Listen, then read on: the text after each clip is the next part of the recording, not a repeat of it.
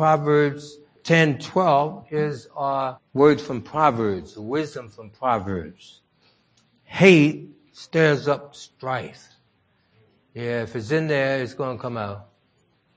Yeah, and of course, as Christians, we shouldn't be harboring hate for anybody, for anything. Even some of the damaging things that people do to each other. I mean, really damaging things. I'm not talking about looking at somebody, don't like what you have on, and talking about that. I'm talking about real hurtful things that won't go away. God still says that as Christians, we'll remember, vengeance is mine, said the Lord, I will repay.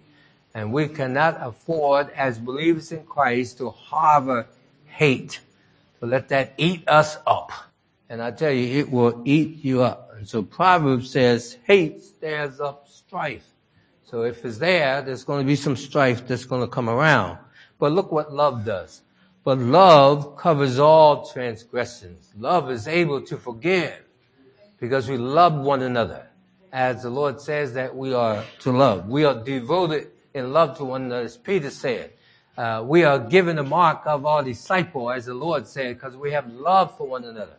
And so love, of course, goes out of the way. Love is active. Love is not sitting somewhere dormant and calling itself love. Love is always active. And especially the love that the Spirit of God, the Scripture says, has poured into our hearts.